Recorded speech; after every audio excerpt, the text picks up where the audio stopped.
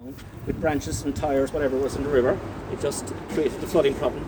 Backlog went this way. The back houses got flooded. The water raised up in the back walls and out through the buildings. Okay, that's what happened. Can you understand that? The capacity here. How is the culvert? It's open behind this house. But how is it private property? It's because I don't know. It's historic, you know. So it's the Vickery complex in here. It's private property. Well, like it's going under that house. It's public property here. Correct, but that house is under that house. That's private property. So the culverts is going under that. It's going under that house. The full length of that house. So when we opened this up, right, we increased the capacity, but roughly by 50%. You know, the size. Okay. But when it's about 2 meters here, we couldn't go any further because of the property. Yeah, and the culvert walls are actually the walls of these buildings. Okay. So the arch. It's resting on it. It's resting on it, right? So structurally, we had to stop actually at a point, okay, because we're undermining the side buildings. Yeah. So, but when we excavated, right, what I did notice is the seabed here, right, we had divers sent up Ian Vickery and Bruce Testman, right, so we had pictures and everything taken, measurements and all that. There's a bottleneck over there, right, but it isn't the archway. It's the archway is actually big enough, but the sediment has built up over the years, and that sediment has got very hard. So there's about 2 feet of sediment. Like concrete. Yeah, kind of a gravelly, blacky, silty sediment, right? So if you could excavate that down 2 feet, you're increasing the capacity at this point. This is where there's a bottleneck, and I would say the reason why Marie and all these people have been flooded this time because the bottleneck behind this house, directly behind that house, and the river. That house was like a river, yes. But is that accessible? Difficult.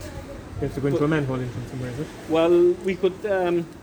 The Alley River originally was all opened, okay? So that's where the Handball Alley was, completely open river. The house in Lingarf, over time, built over the Alley River and extended their gardens, right? Now, size-wise, the capacity is okay there. It's at the back of this house is where the bottleneck is.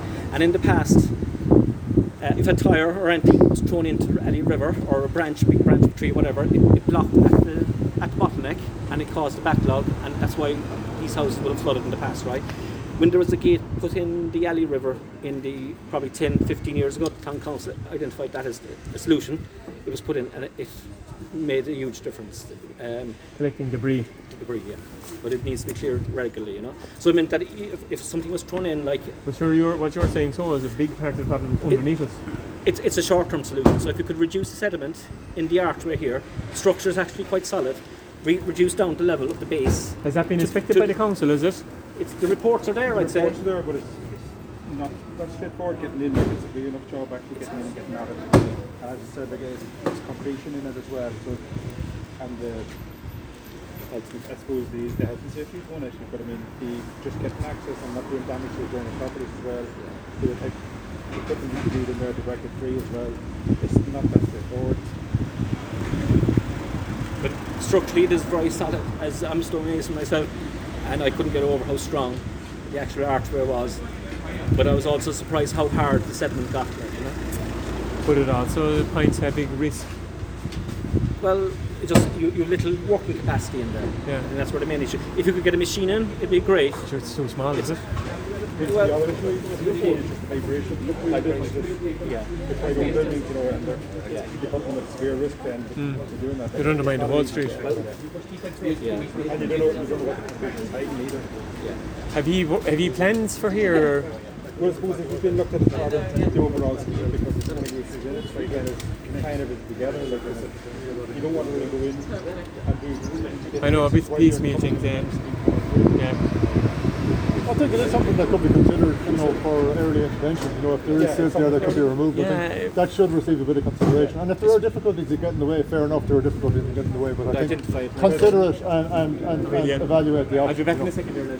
I think that's the point of the 7% early intervention thing. That was something that we can move ahead because it's probably not a planning issue as such, it's more... No,